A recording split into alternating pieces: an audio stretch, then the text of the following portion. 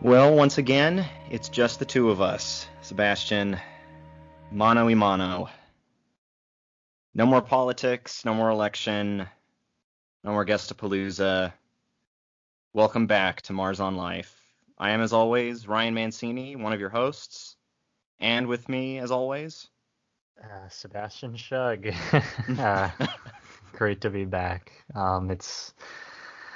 It's kind of weird not having so many people join in. It's kind of sad, honestly. Mhm. It's one of those things that you kind of take for granted. But um, honestly, I'm back to getting in the swing of things. When it comes to politics, it's something I haven't even remotely touched, Mm. let alone thought about these last few days. And well, that's for the best, but life goes on. Oh yeah. And as I've said before, the show must go on. And at least with this remaining lineup of episodes for season one, they're definitely gonna hit home in regards to both the show itself, but also the point of the show, and talking a little bit about arts and entertainment, as well as a little bit of that beautiful yet very horrific place known as Los Angeles. So stay tuned for more on that. Now, as I sort of teased last week, the topic for today's show, it's a little bit out of the news cycle, especially given that the person we're about to talk about passed away on Halloween. But of course, I'm referring to Sir Sean Connery. Died at the age of 90. He was still in retirement after about, I think, 8 years of it. I know that he had gone into retirement after the first very failed attempt at a crossover cinematic universe that basically started with the crossover, and that was the League of Extraordinary Gentlemen. And then he came back and did like some animated work, I think in like 2012-ish. This episode will kind of focus a little bit on his career, and I think in a lot of ways, like I liked this idea just because you and I have talked a lot about our reverence for Indiana Jones and the Last Crusade, and Right, I think a right. part of it is definitely his role in that movie. I mean, I haven't met anyone who, and this is just from personal anecdote and experience, I haven't met anyone who places Raiders of the Lost Ark over Last Crusade. Both amazing movies on their own merits, but the dynamic in the third one, it was stellar to say the least. Mm-hmm. So, and of course, we don't talk about two, but Two, although um, I'll give two more credit than four, because four is the one that, yeah, oh, yeah, I suppose so. The thing is, when I got the news that Sean Connery passed, that was all I had to go off of Sean Connery, which is kind of damnish if you think about it, considering his filmography to boot. But, if I'm being quite honest, I didn't grow up with the Sean Connery James Bond. I grew up with the Daniel Craig James Bond. hmm. Um, Does that negate him as an actor? Absolutely not. It's just me being late to the party, very, very late to the party. I feel like it's something that we can definitely talk at length because you being a Warner Brothers family, film is your forte. So, Yeah. Well, and trust me, on the topic of Bond, I'm absolutely in the same boat as you. My very first exposure ever to James Bond was not the video game. I'm going to make this clear for our listeners. Not the video game version of GoldenEye, but the film GoldenEye. right, It right. it came out right after I was born. It was a movie that my parents absolutely loved and would watch constantly, along with an actual Sean Connery movie that I'll get to later. I won't try and get too much into it because it's a movie that, even though they love it, it's a movie that puts them to sleep, but they still love it. But it's I grew up on that kind of pseudo dark, pseudo well, it wasn't even just pseudo 90s, it was the 90s. Yeah. Mildly Roger Moore campy era that was the Pierce Brosnan films. It wasn't quite film noir. It was Yeah, more flashy, ka-chow. yeah. Like It, Goldeneye yeah. was pretty close at getting to old school Bond in a way that you had to, given that this was the first Bond film following the end of the Cold War, which was literally the point of James Bond to begin with, was the Cold War. And that's where I will put Pierce Brosnan aside for a moment and kind of touch on Sean Connery's career going into James Bond. Now, beforehand, he did try out for I think it was Mr. Universe, which later Arnold Schwarzenegger would participate in. And that's because Sean Connery was into bodybuilding, but not in the kind of bodybuilding that Americans were into in the early 50s into the early 60s. And so at that point, that was when he basically thought, well, maybe I should get into acting. And landing the role He of took James Bond. he took the Schwarzenegger approach, huh? Kinda, yeah. Well, with Schwarzenegger, that's just it. He had the charisma. He already had his pre-established charisma of, come on, milk is for babies, talking about stuff and pumping iron. And he was Hmm. known for his body, whereas Sean Connery, he had the looks of an actor like a Cary Grant or, and this is going to be a stretch, and I apologize because I hate this actor, John Wayne. Like he had that brooding You macho you man. don't like John Wayne? I see. Listen, Okay, hold on. What's your deal with so John Wayne? I Because, you can't sit there and tell me that True Grit, Rio Bravo, El Dorado, I mean, yes, you're comparing two different actors from two different genres. One is of the detective type and one is a Western. yeah. Okay. Like primarily what they focused in. Um, do you hate him as an actor or do you hate the movies that he's It's in or the role that he took? there was some, Because like there's an element to that. the machismo was, I mean, that was the bread and butter of like the Western. And you could Yeah. argue that Sean Connery being Oh, the he's the other side of the coin, absolutely. innumerable badass that he was, he just took it in a different direction with the different Yeah. genre that he portrayed himself in. So, That absolutely. they kind of just seem like one and the same foil. The difference is with Sean Connery is that I think he had a kind of charisma in his films that John Wayne never really had, in my opinion. Like there's an aspect to it where it just sounds like he's reading what he can remember and trying to be tough, whereas Sean Connery, and this is something you see in almost every James Bond after the fact, is that he doesn't try to go at something with this idea of, I'm the toughest badass in the room and I'm going to fight you for it. It's more like I'm just going to inundate you with one-liners until you either give up or I throw a laser at you or I I mean, throw you you got into a pool full of sharks or something like that. right. Or I let you get away like he I mean, does in a couple of the you can movies. definitely say that many people have built their careers based on catchphrases, and you could even lump Clint Eastwood in there as well if you really Oh feel yeah. inclined. Like I said, I didn't grow up watching the Connery movies, like Hmm. the Connery Bond movies. Yeah. So, There's something. but I'm sure you Yeah. can pinpoint several lines. Of course, they're Oh, of escaping me course. right now, but When he was cast for the first time, the author of the James Bond books, Ian Fleming, did not like him because Ian Fleming basically modeled James Bond after not only how he looked and the fact that he was kind of Mr. Devil May Care, but also his experience as a secret agent during World War II. And so he looked at Sean Connery and basically thought, who's this 6'2" beefcake? And I'm, 5'4" and I'm thin and I've got a, cigarette filter, whereas he's just, puffing Marlboros every chance he can get. And it's what it Hollywood will do all, to you. you know, it's, it all, and like the bastardization of that mhm, is evident, obviously, because Hollywood is definitely going to take some liberties with that. Oh yeah. You know, personally, and I can't speak from other,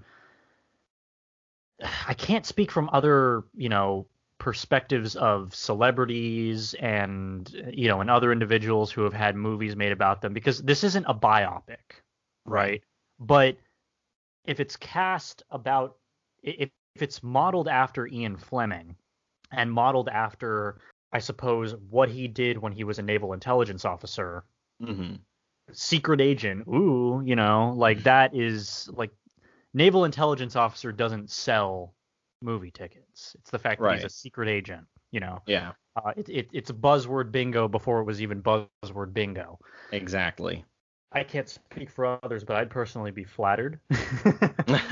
Speaking as someone who is a 6 foot, uh, 150 pound individual, it's kind of nice to be portrayed in something that is more akin to one's inner superhero.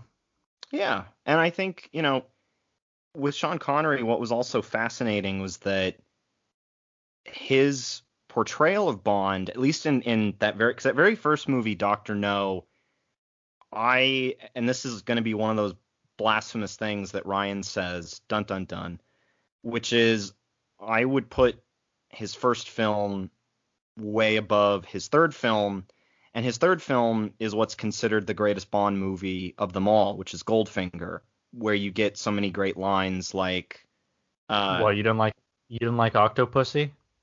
well, that's Roger Moore. I'd have to get my friend Roble to come on to talk about that one. That one he was obsessed with just because of the name of the film, and I was like, Yeah. okay. But, and that's the one where you hear all the great lines like, oh, you expect me to talk?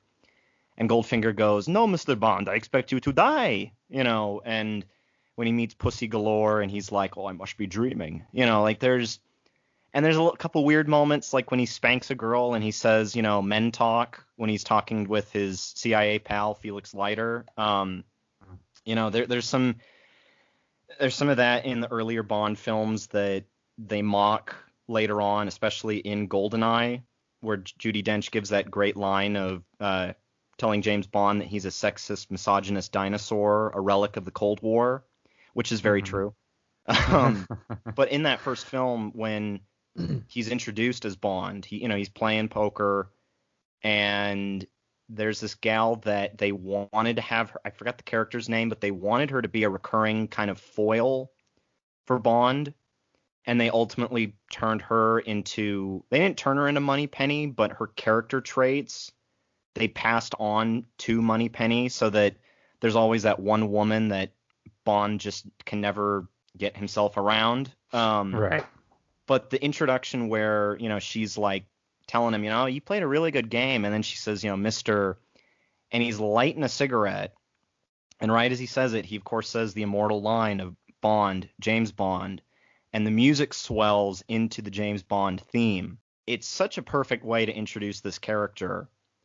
And even after the fact that the opening music for the film, it's not, Adele or Paul McCartney or Duran Duran. It's like Three Blind Mice. It's nothing. It literally is nothing to write home about. I would argue him in Doctor No, that first film, it's so classic in that it was the closest that any of his films got to what Ian Fleming imagined. And ultimately, Ian Fleming loved Sean Connery in the role so much that he retconned Bond's origin and made him Scottish, which Ian Fleming is not.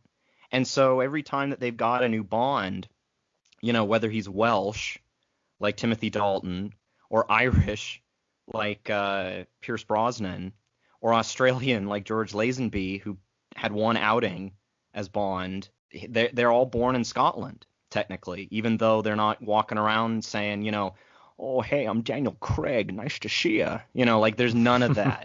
And Daniel Craig, to kind of bring it around with Skyfall, that's why Skyfall wraps up in Scotland, and it's right.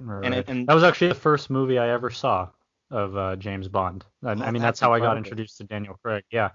I remember seeing it, oh man, freshman year of high school. When did that come out? 2013? 12. I'm blanking on it. 2012. Okay, so I Yeah. was still freshman year in high school. Oh, I love Skyfall. I rewatched it before this week, and it holds up so wonderfully. It's such a love letter to the franchise, and it came out 50 years after Doctor No, Hmm. so much like Doctor Who, an excellent 50th anniversary special. um, and I'll put it this way to kind of wrap up the James Bond portion of this. I would say that his first three, like if I had to recommend his movies to you, actually not even his first three, his first four, I think I could easily recommend because there might be some teeny tiny hints of campiness, but it's nothing compared with the Roger Moore era where it was just camp full stop. But there is a grit in all of them that you really never see until the Timothy Dalton era, which of course goes away until the Daniel Craig era. But Hmm. three little fun tidbits I'll mention about Sean Connery's run as 007. He wrapped up, I'm just going to make sure I'm getting my ordering right because his technically third to last Bond movie is very heavy to get through because much like the song, he turns Japanese in the movie. Um, like they literally put makeup on him and give him slanted eyes and a wig because he's supposed to be in disguise because he fakes his own death. And he has Hmm. to get married too, which is technically in the books where he gets married to a Japanese woman. And that one is You Only Live Twice, which also introduces Blofeld, which Right. basically that's how you get Dr. Christoph Evil. Waltz. Yeah, exactly. Wonderfully played by Donald Pleasance. It's the perfect kind of supervillain, but he left after that movie. Yeah. Well, Donald Pleasance, I mean, didn't he had to go he was in Halloween, wasn't he? That was Yes, actually his last role was Halloween. Oh God, he did one of the 6. something like that. Yeah, he did it. Yeah. He did one of the sequels. Yeah. Yeah, that was no, Donald Pleasance was in he was in multiple Halloween movies, but I Mhm. believe Halloween 6. I could be dead wrong on this. Please don't crucify me now. But him the scene of him seeing the thorn on his wrist and screaming, that Hmm. was his actual last on-air time. Wow. It was his last shot ever. And if you want Wow. to count the director's cut, where it just cut to a picture of a knife and the Michael Myers mask lying on the street, and you hear Donald Pleasance scream in the background, edited, that is Hmm. the last audio recording we ever have of him. Wow. Yeah. Yeah. Well, and that's just it. This was the first, not only the first time that Bond and Blofeld finally meet, because there's kind of like in the Daniel Craig movies where they basically retconned that his tenure was leading up to this moment. This, as far as I could tell, was just going off of the books and how they were built up to lead to this moment where Bond and Blofeld finally are face to face. And Hmm. granted, their relationship in Spectre, that was unique to Spectre. It's non-existent in You Only Live Twice. Donald Pleasance didn't return to play Blofeld. They've had several actors play him even before Christoph Waltz. But Sean Connery left after that movie, and Hmm. he was asked, well, will you come back? And he said, never again. And so they replaced him with George Lazenby, who was just a supermodel that looked kind of sort of like Sean Connery. And that Right, Bond right. movie, just for goodness sake, Sebastian, if you ever go back and watch the Bond movies, if you find the one called On Her Majesty's Secret Service, which I'm pretty sure is the longest Bond title, just say no. In fact, say I would Doctor. No. Ah. I would definitely want to have like an official marathon because, again, I've never seen the originals.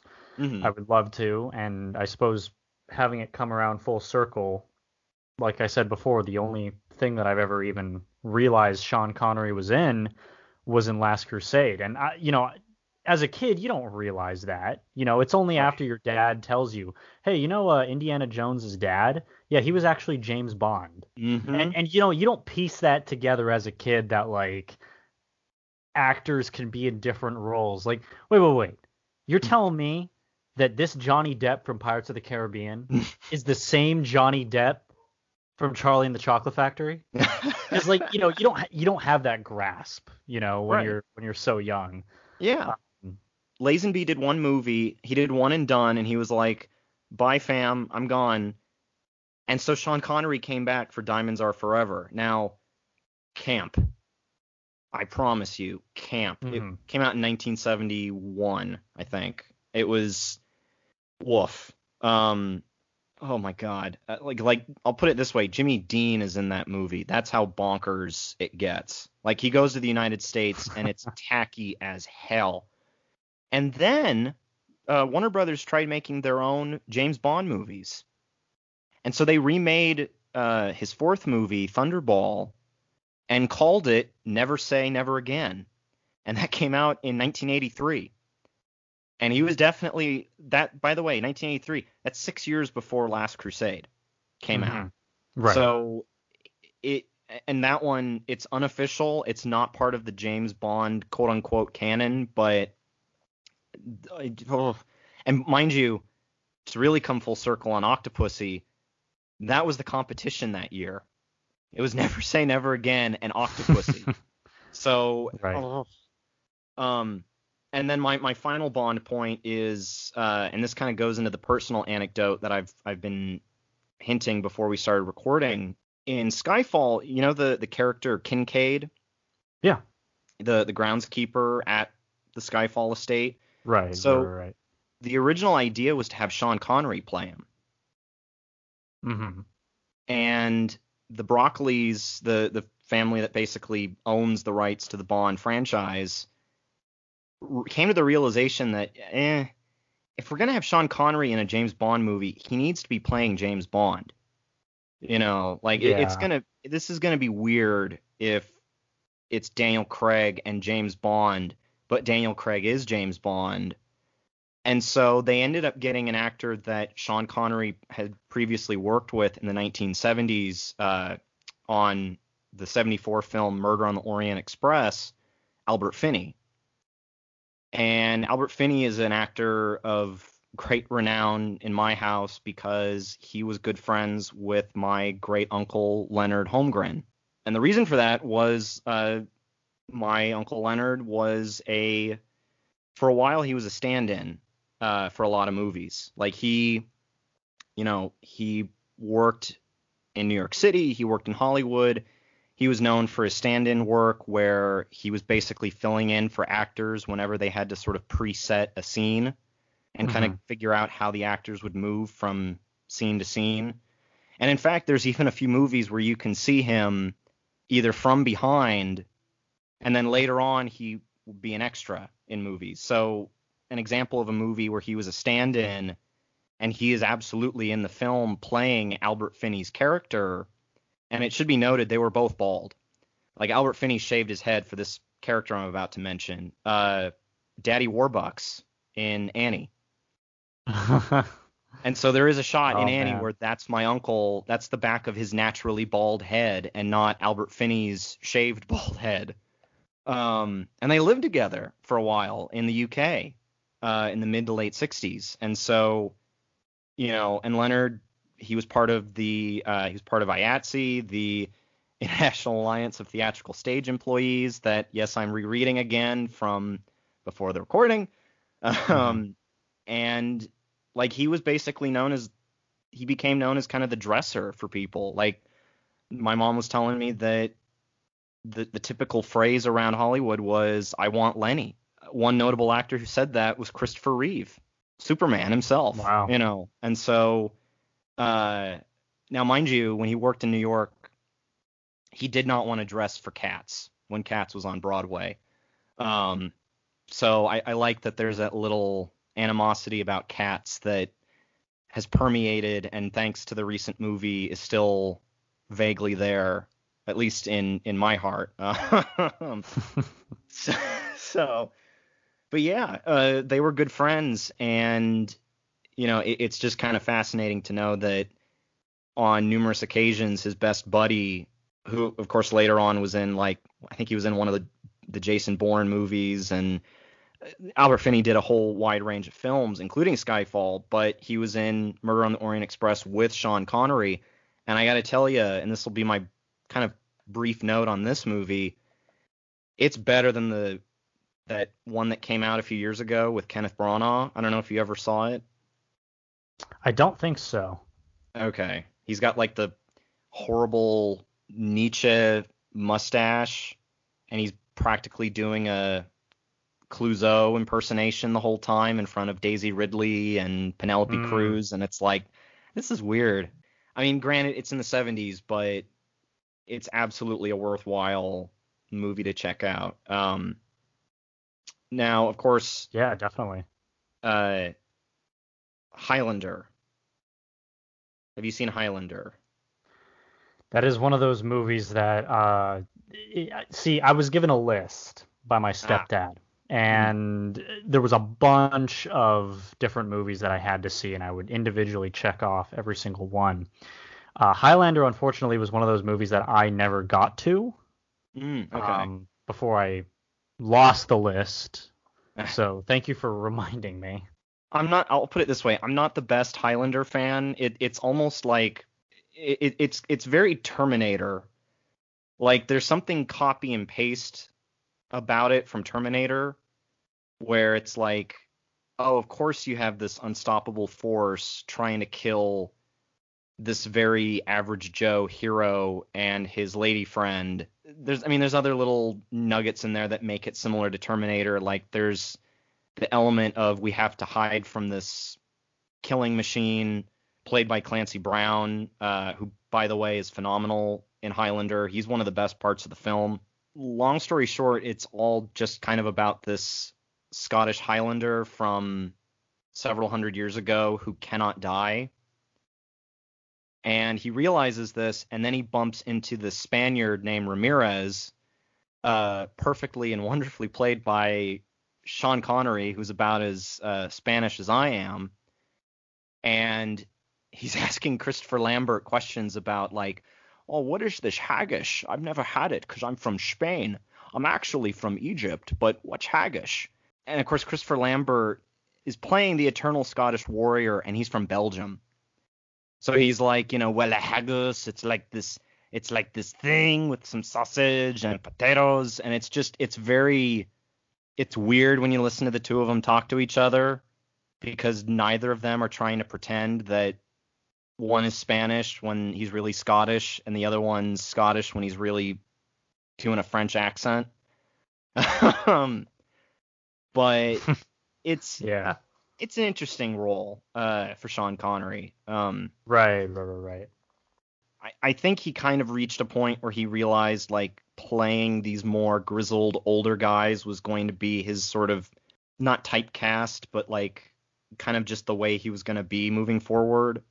And that ties in perfectly with, of course, The Untouchables, with Kevin Costner, Robert De Niro, the most Cuban Italian you could ever meet, Andy Garcia, and of course Sean Connery.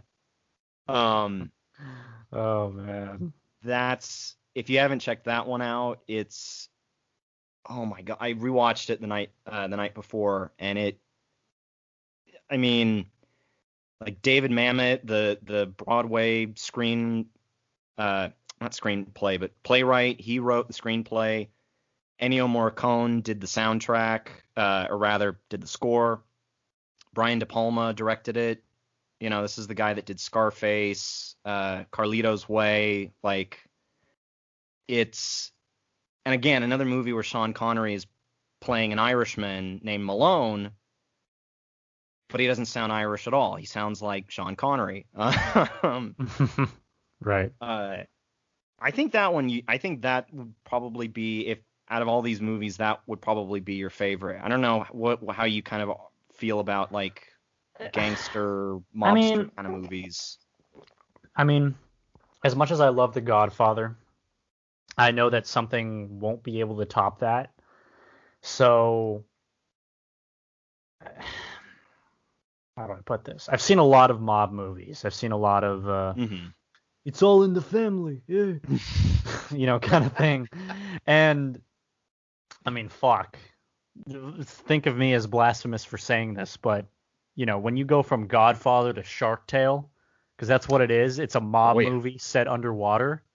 If you really get down to the nitty gritty of it, dude, I gotta be honest, I can't tell the difference. I really can't. There's deception, there's lies, there's money, there's a dame that needs Damon, and there's the woman, the sidekick who's been there all along, and the real love interest, and the main character just doesn't see it.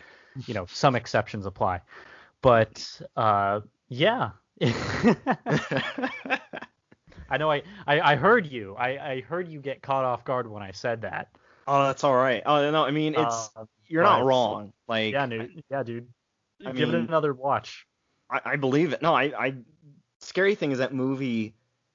Shark Tale's a movie that even though I've seen it probably a handful of times, it is ingrained in my you know memory bank of movies that I either need to rewatch or I don't need to rewatch because it was like, oh man, that left enough of an impact. I mean, hell, Joker's like one of those movies where it's like, I'm kind of depressed. I probably don't need to be seeing this right about now.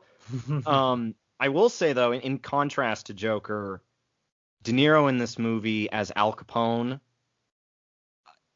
it's I've said this before to people, and at times I've had people either look at me like I was just so obsessed with politics that I was seeing Donald Trump and everything, but I will say Robert De Niro as Al Capone is very Trumpian in how he speaks, how he moves his hands, and mind you, this came out in '87, and it's still before Sean Connery got to be Henry Jones Sr., Professor Henry Jones Sr., I should say.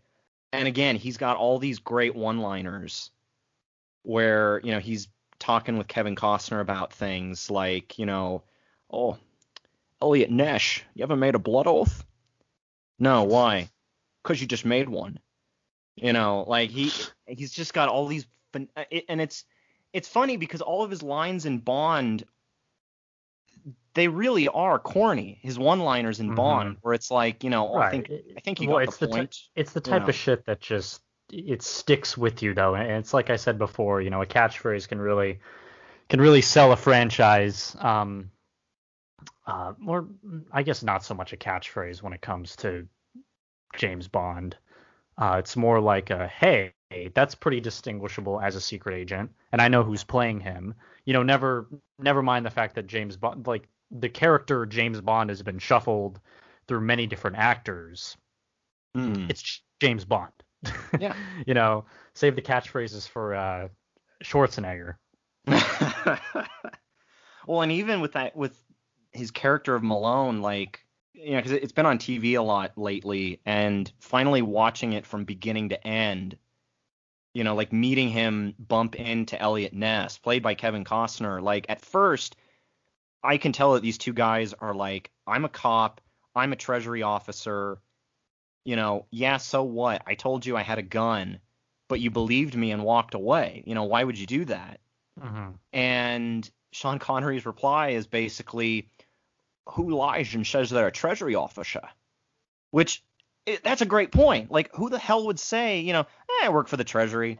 I'm a criminal, but I work for the treasury. Like, yeah. I mean, granted. Well, you also wouldn't say it like that. I work for the treasury.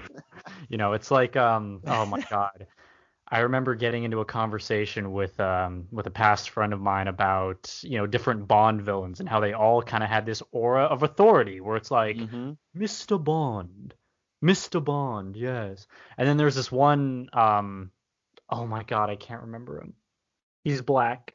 What's his name? Ah, yes, Mr. Bond. Yeah, Mr. Bond. Yeah. Mr. Bond. It's like it's not threatening at all. And doesn't he like inflate and like blow up or something? Oh yeah, he puts like an inflatable capsule in his mouth and makes him bite down on it, and he turns into a big balloon, and it's live and let die. Oh my God. Things where it's like, yeah, I'm not taking this seriously because obviously when they casted this, they weren't taking it seriously. Probably not. I mean, Doctor No and From Russia with Love, which was his second Bond film, both of them feel very different from the rest of the franchise, or at least, compared with like the Timothy Dalton or Daniel Craig eras, or even GoldenEye, because Goldfinger was ultimately the one that laid the groundwork for just about every single Bond movie. And I Hmm. think that's honestly part of the reason why after Spectre, I've grown stale with the franchise, where it's like, look, you're doing a great job at rewriting the formula. It's just not working, with Spectre and Quantum of Solace and hell. Well, I shouldn't even say that about Die Another Day, because Die Another Day was basically a poor man's Goldfinger. But like From Russia with Love, it stands out from the rest of them just because it just feels more theatrical and globetrotting than, a secret mission. Like it feels very much a Cold War globetrotting film in the early 60s rather than, oh, I'm gonna get into a submarine and fight Stormbug, like in Hmm. uh what's it called? The Spy Who Loved Me, which that villain like literally comes out of nowhere. Great last name, Stormberg, but dude, where have you been since the beginning of the movie? Like you only showed up in the last act. Like come on, Right. like Goldfinger was about Goldfinger. He was in the movie. He was actually there, you know. Um, and even with Goldeneye, like they made it personal with Goldeneye. They made it another double O agent that basically fell from grace. And hell, it's Sean Bean. Hell yeah, you're doing it. You're doing the thing. That's great. Um, but yeah, in the Untouchables, he's such a hard ass, and again, his relationship with Kevin Costner, like I've honestly never seen a Kevin Costner movie where he's like that with anyone, where he has that kind of older man that kind of stands up for him and with him and to him and mentors him, and it's reminiscent of Highlander. It's very reminiscent to Last Crusade. It's definitely similar to The Rock, although even The Rock, there's some differences there with Sean Connery and Nicolas Cage. But before we get to kind of finalize it on Last Crusade and The Rock, I'll kind of jump a little bit in history with The Hunt for Red October, which Mm. that's the movie that in a twisted way, that along with GoldenEye and Last Crusade, it was kind of like that was a cocktail of movies that my parents pretty much put together and said, okay, and this is kind of to your point about Daniel Craig with Sean Connery, that was kind of how my parents were like, okay, you see that guy, the guy who's walking around like this and speaking like this, Yeah. he's James Bond. He used to be. And to me, it was Hmm. like, oh shit, this guy's making other huge movies where Yeah. he's the lead and he's not James Bond. You Like, don't, yeah, like I said, you don't piece that together because, in the case for me, because like what I said previously about Sean Connery, that wasn't my first like inundation to the whole, oh, actors have different roles and this is how they make a right, living. right. As I said, mine was Johnny Depp. And when you look at two roles played side by side, and it could literally be anything from fucking Edward Scissorhands and Charlie and the Chocolate Factory to um, Pirates of the Caribbean and oh god, what else? Sleepy Hollow, Sleepy Hollow. There you go. Fear and Loathing in Las Vegas, Fear and which is Loathing in my Las Vegas. favorite one of his movies. Like you're looking at this and you're like, it's like that can't be the same guy. They look too different, and Yeah. then the illusion gets shattered when you realize that it's all fake. Tear rolls down the eye. Yeah, you know what's going on, right? Boy, as a Uh, Potter fan, yeah, I am very aware of the yeah. saga, if you will. But anyway, with Hunt for Red October, like it's a little bit of a different role just because he's playing a Soviet submarine commander dealing with Scott Glenn and pre SNL Alec Baldwin. And of course, James Earl Jones just rocking it the whole movie. You know, and he's got like Sam Neill on one side and Tim Curry on the other. The cast is outstanding. Courtney B. Vance is in it. I mean, it's a solid film. It's just that it's one of those movies that the more and more your parents get you to watch it, and you notice they're falling asleep, even though it's one of their favorite movies, you're thinking, am I gonna fall asleep too? Oh, sorry. I don't know if you heard that, but literally my dog just like groaned at just the right time. Pick that up. It was so loud. It was so loud. And the room, and the way my room is set up is that it just echoes every single sound. And he was just like, and I'm like, me too, dude. Me too. Hey, that makes three of us. You know, and you get to hear him speak in Russian, and it's a little weird. You know, it's like in the movie Rising Sun where he speaks Japanese, and you're like, I hope he's speaking Japanese and not making it up. Right. But yeah, to kind of circumvent it to Last Crusade, I mean, it's really weird to say this, and granted, I'm about to bring up a topic that definitely needs to be put to bed. There's a weird dichotomy, and maybe it's just because of the fact that George Lucas was involved in both franchises, but there's a weird dichotomy with Henry Jones Sr. / Jr. relationship and how it, and granted, there's a lot of differences, don't get me wrong, but there's a lot of similarities there with kind of the Luke Vader relationship that you're happy to see it be resolved by the end, and you're happy to see that there is an understanding, there is respect, but there's also love at the end of it. Right. Because the whole time he's just, you know, Junior, yeah, she's a Nazi. Like, it's, oh my God. I mean, it was, I mean, I gotta ask, like, how do I put this into words? Like, having that kind of introduction to him as an actor with The Last Crusade, I guess since this is kind of the movie that you and I have definitely bonded over when it comes to Sean Connery, like, what's kind of the feeling been for you and kind of seeing that and getting introduced to that at a young age and kind of understanding what his role in the film means, not just for their family, but especially the character of Indiana Jones, this guy that was first introduced as this hard ass who will shoot you if you try and whip him, or to be berated, to be later berated by his father in the third movie constantly. Yeah. And that's something that I've always kind of it does strike a bit of a personal chord with me because, you know, speaking as someone who hasn't always had the greatest relationship with my own father and has now since been like ameliorated, you know, years ago, watching that movie, like, you got to understand the movies that I used to watch with my dad, Star Wars, Indiana Jones, Lord of the Rings, those kinds of things. You know, the memory of me watching those movies is always going to be with him, so to speak.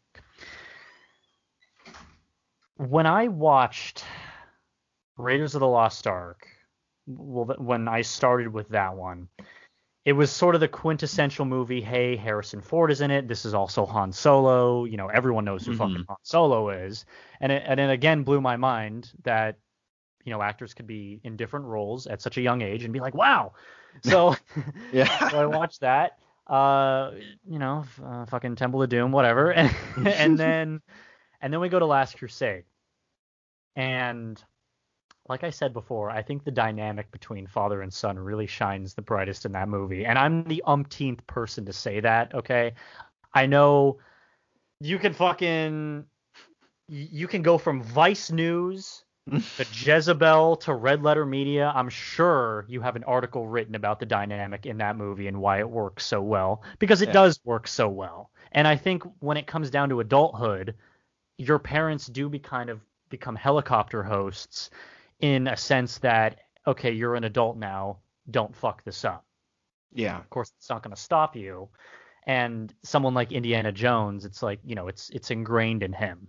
Personally, I think it's a lot more hilarious than the past two movies. Oh yeah. The scene with Sean Connery and the umbrella and the pigeons, what Mm, needs to be said. It's the dumbest shit I think I've ever seen in the history of cinema, and it works. it really does. They pulled that off in the Lego adaptation in the video game, and it works just as well. So, I it's one of those movies that I of course have to thank my dad for not only introducing it to me but understanding why it's important.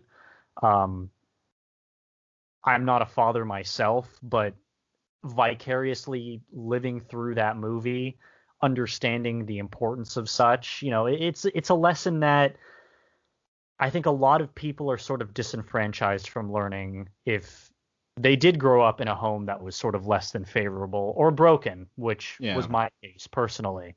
So having movies like that revitalizing the fact that, hey, despite it all, everything's going to be okay. Indiana Jones doesn't know his mom.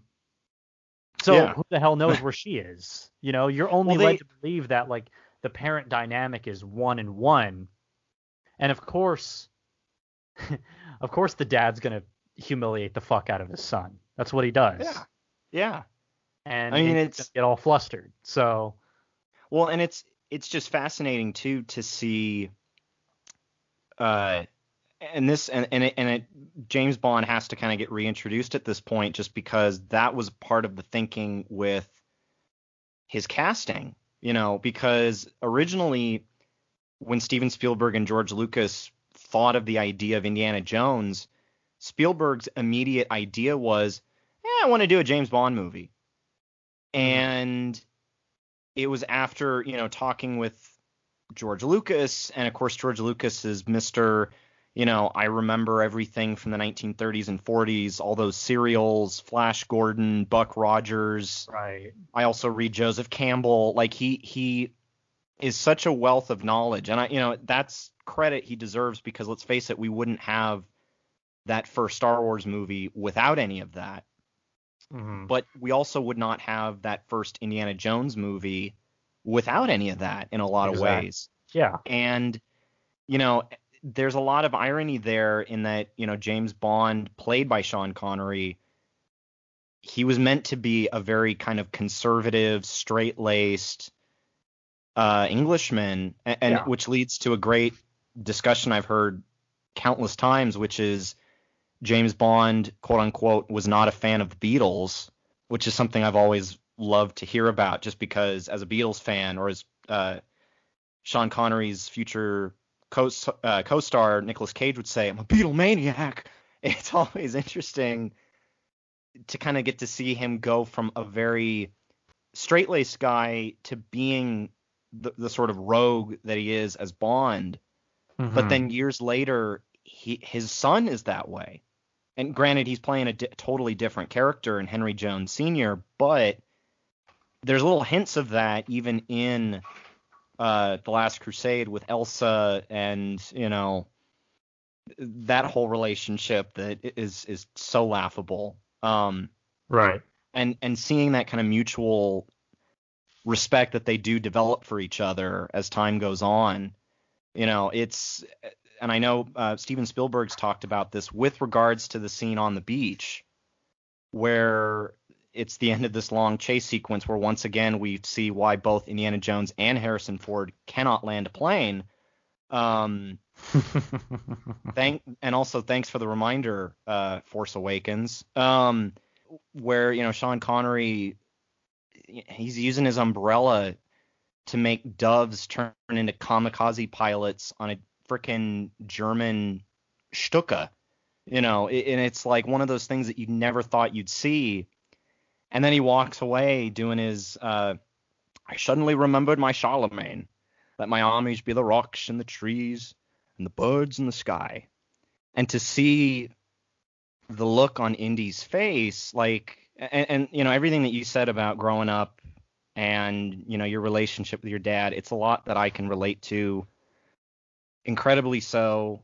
Um, and, to see something like that and to see a character like Indiana Jones, who, is this he is his own unstoppable force, but he's also incredibly human.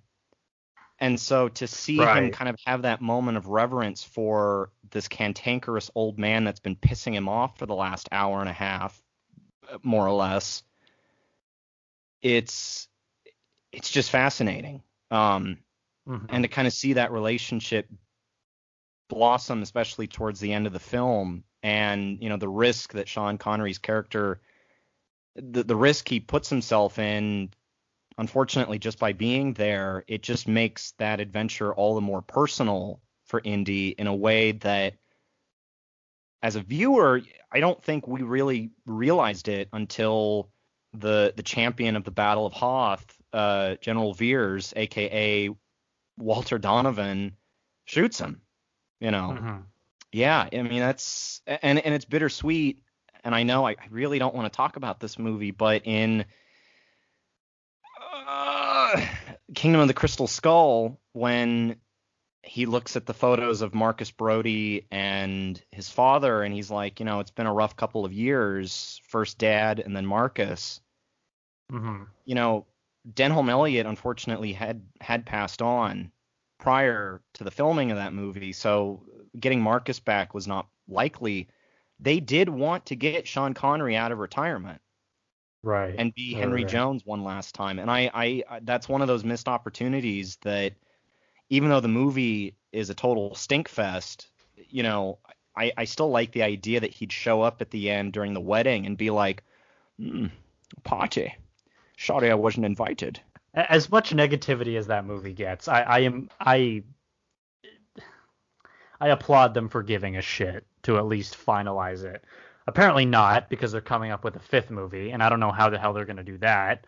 But, that was another one of those movies that I saw when I was a kid, and that was sort of the standalone Indiana Jones movie for me because I had seen Crystal Skull before I had seen Raiders, Temple, and Last Crusade. Oh, wow. Okay. So me knowing who Indiana Jones was, Mhm. primarily through Legos and action figures, Mm.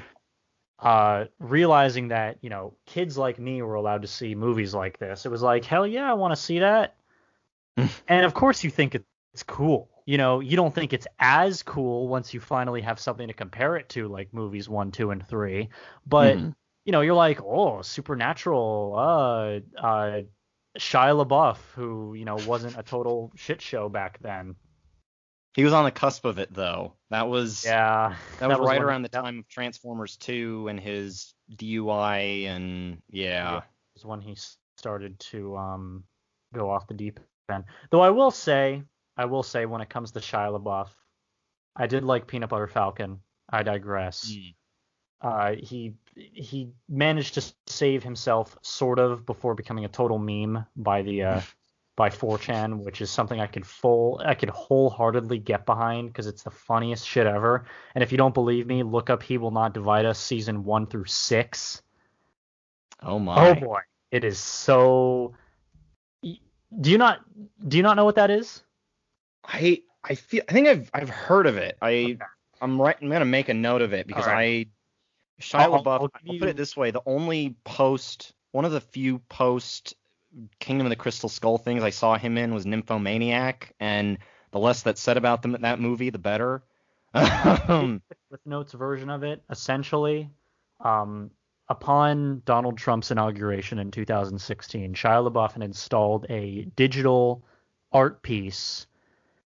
Oh man, in multiple places of the world. He first started, I believe, in California. I don't know.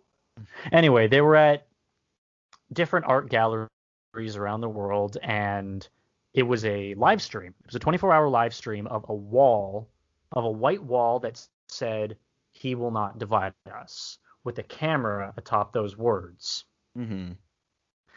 People were allowed to stand in front of the camera, say whatever they want, and basically, it was basically a big fuck you, and it Right. still is because it's technically still ongoing. Hmm. 4chan took it upon themselves to completely troll this exhibit and do whatever it took to shut this down. So whether it be having AIDS Bjorn come or the Milk Nazi or several Brittany Venti even showcased herself, a ton of alt-right people. Mm-hmm. It got shut down because it was just like, the fuck, we don't want to deal with this. It was the museum curators who was just like, Shia, you got to take this shit elsewhere. Actually, the more you talk about it, the more it's really it sounds familiar. It's coming back to me. Okay. Yeah. What really set this whole thing off was when Shia LaBeouf had put a flag that stated, "He will not divide us," in an undisclosed location with a camera pointing up at the sky, 24-hour live stream, it just flowing in the wind. There was no indication of where it was or any factors determinant of, nobody in their right minds would find it. Like, you look at this scenario and you're like, okay, it's a white flag with black text in the sky, camera pointed upwards. How the hell is anyone supposed to find this? 4chan did it. And they did it in, I think, less than 36 hours. They utilized wind patterns, airplane charts, the sounds of a swamp nearby, miscellaneous social media posts that narrowed down the area further and further. And they took the flag and they replaced it with a MAGA hat and shirt, and it was all on the live stream. You really no, dude, you really need to check this out. And they brought this flag to England. They brought this flag to a cabin in the woods that, again, nobody in their right mind would find. They found it, except Ash. Yeah. It was, truth be told, it's hysterical, and that's kind of when it fell off the deep end. I would highly recommend checking out Internet Historian's recount of it. He has it clearly marked in a playlist of Hwindu, He Will Not Divide Us, season 1 through 6, I believe. Oh my maybe god, 5. That's such an app. That's such a. It's wow. Dude, Hwindu, give it a watch. It's great. The lengths that people go to, it's whack. But back to back to Dad. Yeah, back to Dad, back to James Bond. I feel like we could go on and on about this, but yeah, it's as hard as it is to say, much like Alex Trebek, much like Eddie Van Halen, much like David Bowie, Freddie Mercury, and so many people that we've mentioned briefly on the show. We can recall all we want. They're not coming back. Yeah. And I think it's one of those things where it's just like, the memory's going to live on, whether it be silently or doing things like this. Yeah. Well, and I think too that the interesting thing that you bring up with Alex Trebek, even compared with Sean Connery, is and hell, all of those guys, he'd pretty much been out of the public eye for a long time following the League of Extraordinary Gentlemen being what it was. I have seen it. If you have, God be with you, said the atheist. But it's. I think if anything, it's kind of like he went away and he died at 90, and it's like, what? The idea that he would return to film was not likely at all. So I think while it's absolutely tragic, I think he leaves behind a very, very indomitable record that Hollywood is going to cherish. And, it's going to be a tall order in the future for whoever succeeds Daniel Craig. And he has proven himself to be an incredibly capable Bond, much like Sean Connery had.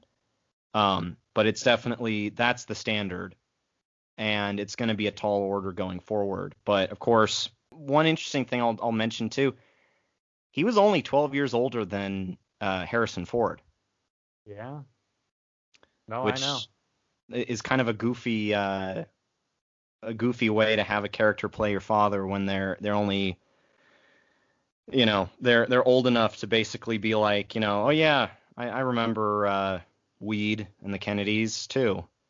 Oh yeah, oh that's cool.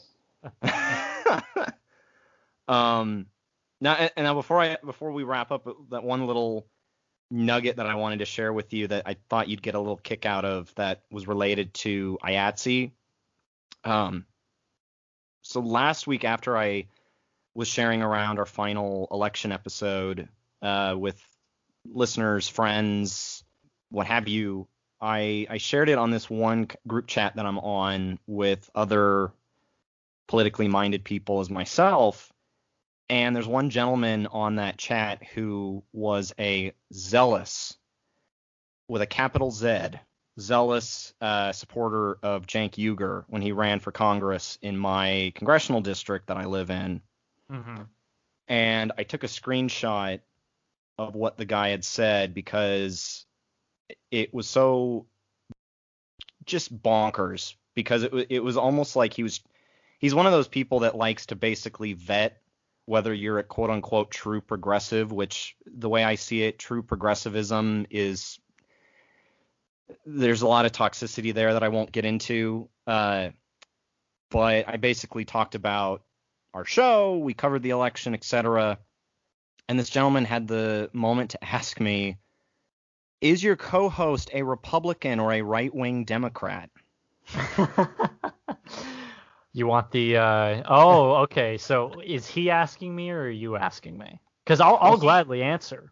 He asked me, and I basically replied that neither. He's an Angelino long tired of politics. And then I basically said he's a master satirist who has had a lot of exposure to conservative media. Oh, and by the way, check out part 2. He does a killer Ben Shapiro and Jordan Peterson. Well, I did my Slava Zizek. So he's listened to my voice. He's listened to my opinions. I don't know. I mean, though. That's just okay. I doubt he has. Okay. I mean, no, but you know what? To be fair, in his defense, it's easy to kind of think that way, because I do have a lot of critical opinions that I think a lot of people would not have, especially in the time that we're in. And for me to, either blow it off in the manner that I do, or to critically analyze it to the point of being, spiraling down my own rabbit hole, it's very easy to come to that conclusion of, this guy's got something about him. This guy's a deep state guy, Well, trust me, he said that about me, and it's like, oh yeah, I'm covert. We just talked about a guy who made a career off of pretending to be covert, and I'm covert. Yeah. I mean, look, in all seriousness, it's the textbook definition of what it means to be a Republican, what it means to believe in meritocracy, and what it means to be someone who takes pride in his own work. It is appealing.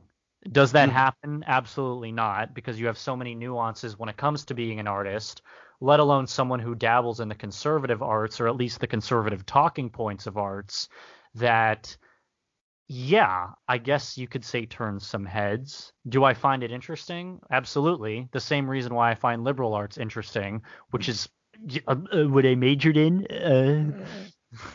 So, independent, I guess, could be a good answer, but you put a gun to my head, I will definitely say that I support certain policies and I don't support other policies. So there you go. And honestly, I said Angelino. I don't know if you were born in L.A. or Burbank, or I would assume L.A. just because that's where I was born. And I later lived in Burbank for a while. I don't know. Were you born in L.A.? No. I said I was born in Burbank. Oh, okay. I that cut out. Okay. All right. Well, there you go. So, but you definitely you have a good Angelino vibe. I'll put it that way. I say that as like the foreign Angelino myself. I don't take myself as seriously as I think a lot of people think that I do. When it comes down to satire and parody, it's very easy to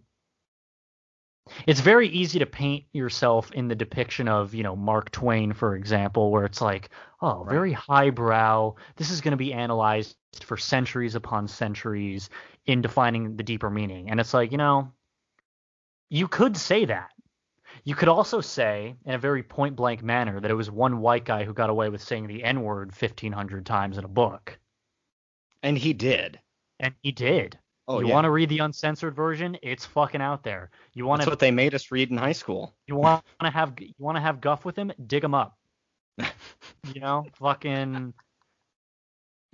Truly, death is the ultimate escape of an artist, because I've long since been of the belief that it isn't until after an artist dies or offs himself in the most creative way that he or she can, that they actually receive publicity for it.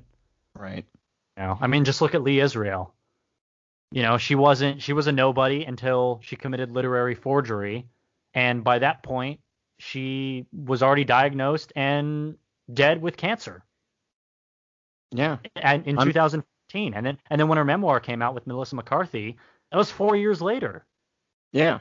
and she Yeah. went unrecognized. So it's one of those things where it's like, do you sacrifice your pride and your ego and potentially your, how do I put this, your humility to be someone that you're not, or do you play your cards in the best way you can, hope that the dice rolls land in your favor, and pick up the pieces and form an Uh-huh. identity that way?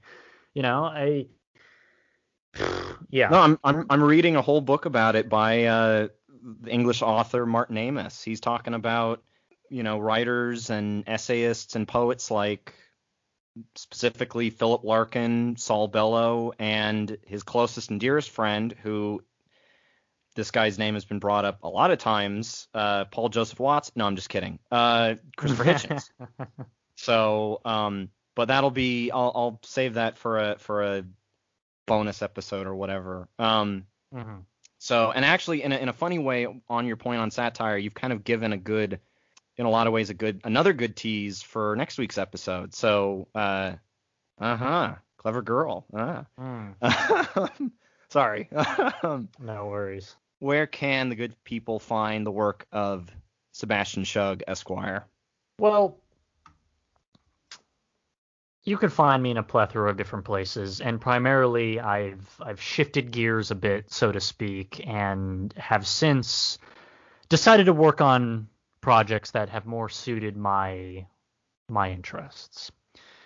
You can find me, uh, quite succinctly enough, at sebastianrshug.com. Yes, I do have a new website, and it does save me the hassle and time of having to proclaim all of my social media. For those of you inclined to do so, you can follow me at Dr. Sebi on Instagram. And when it comes to Twitter, just kidding. You can also find me on YouTube under the handle of Seabass. And if you like audio recordings strictly, feel free to check out Shugsy Storytime. It's essentially just an archive. It's also in audiobook format now, so if you like what you hear, give it a watch, give it a listen, give it a download, give it a purchase. Do whatever you want to do. Have fun with it, and essentially, yeah. Where could the good people find you? So, as always, I'm on Instagram at Mancini Ryan. I've tried taking a little bit of time off from social media, but things being as they are with the pandemic, it's not so easy. But then with Twitter, I'm of course there at Mancini RA, being much more sardonic and observational than I've probably ever been, just because,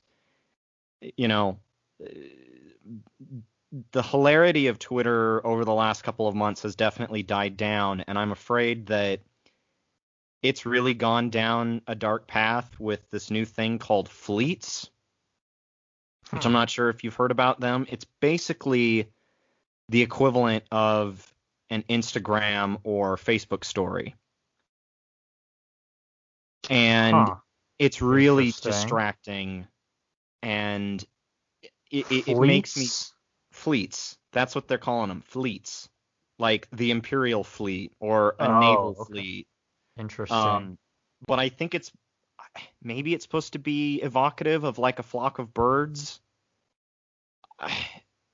Birds Maybe. Twitter. I don't know. I don't know. It's jarring. Did you It's hear about that new, and I'm sorry to kind of, this will be my last question, but did you hear about yeah. that new like free speech conservative Twitter app? It's I've called heard about like that. it starts with a P. Uh, Planter. I'm genuinely spitballing because I've forgotten the name. yeah, no. I'm not trying to rip at a new one, even though I probably will in the future. Yeah, no, it's like this new one that Parlor. There we go. Parlor. Yeah. Yeah, it's a bit weird. You could find me on Parlor. I'm kidding. Um, not only would I not dare to use it for sake of I don't want to even think about politics. I've heard that the UI isn't exactly user friendly, so it's like, fuck it, chuck it in the garbage. Interesting. It's been around since September 2018. Huh. I seriously thought this was like a brand new thing, but that's weird. It's taking notice now because a lot of people are making the Moses-like jaunt exodus away from Twitter and in lieu of not in lieu of but in search of freer speech. Freer, yeah. We're still vague. Well, it's not that we're in the political zone. I think Just can't get we've away circumvented it in a way. Yeah. So, well, as always, this has been Mars on Life, and till next time. Till next week. Yeah, what you said. Thank you for listening to Mars on Life. You can find us over on Instagram and on Twitter at Mars on Life Show. In terms of listening to the show, you can find us wherever podcasts are found. That includes Spotify, Apple Podcasts, Anchor, and Radio Public. Also, don't forget to head on over to the official Mars on Life YouTube channel. That way you can find our full catalog of episodes. Our artwork is done by Zachary Erbrick, and our intro music is Space Explorers by Kevin MacLeod. I've been Ryan Mancini. My co-host as always is Sebastian Shug. And just remember, if you keep on going, you'll make it to Mars.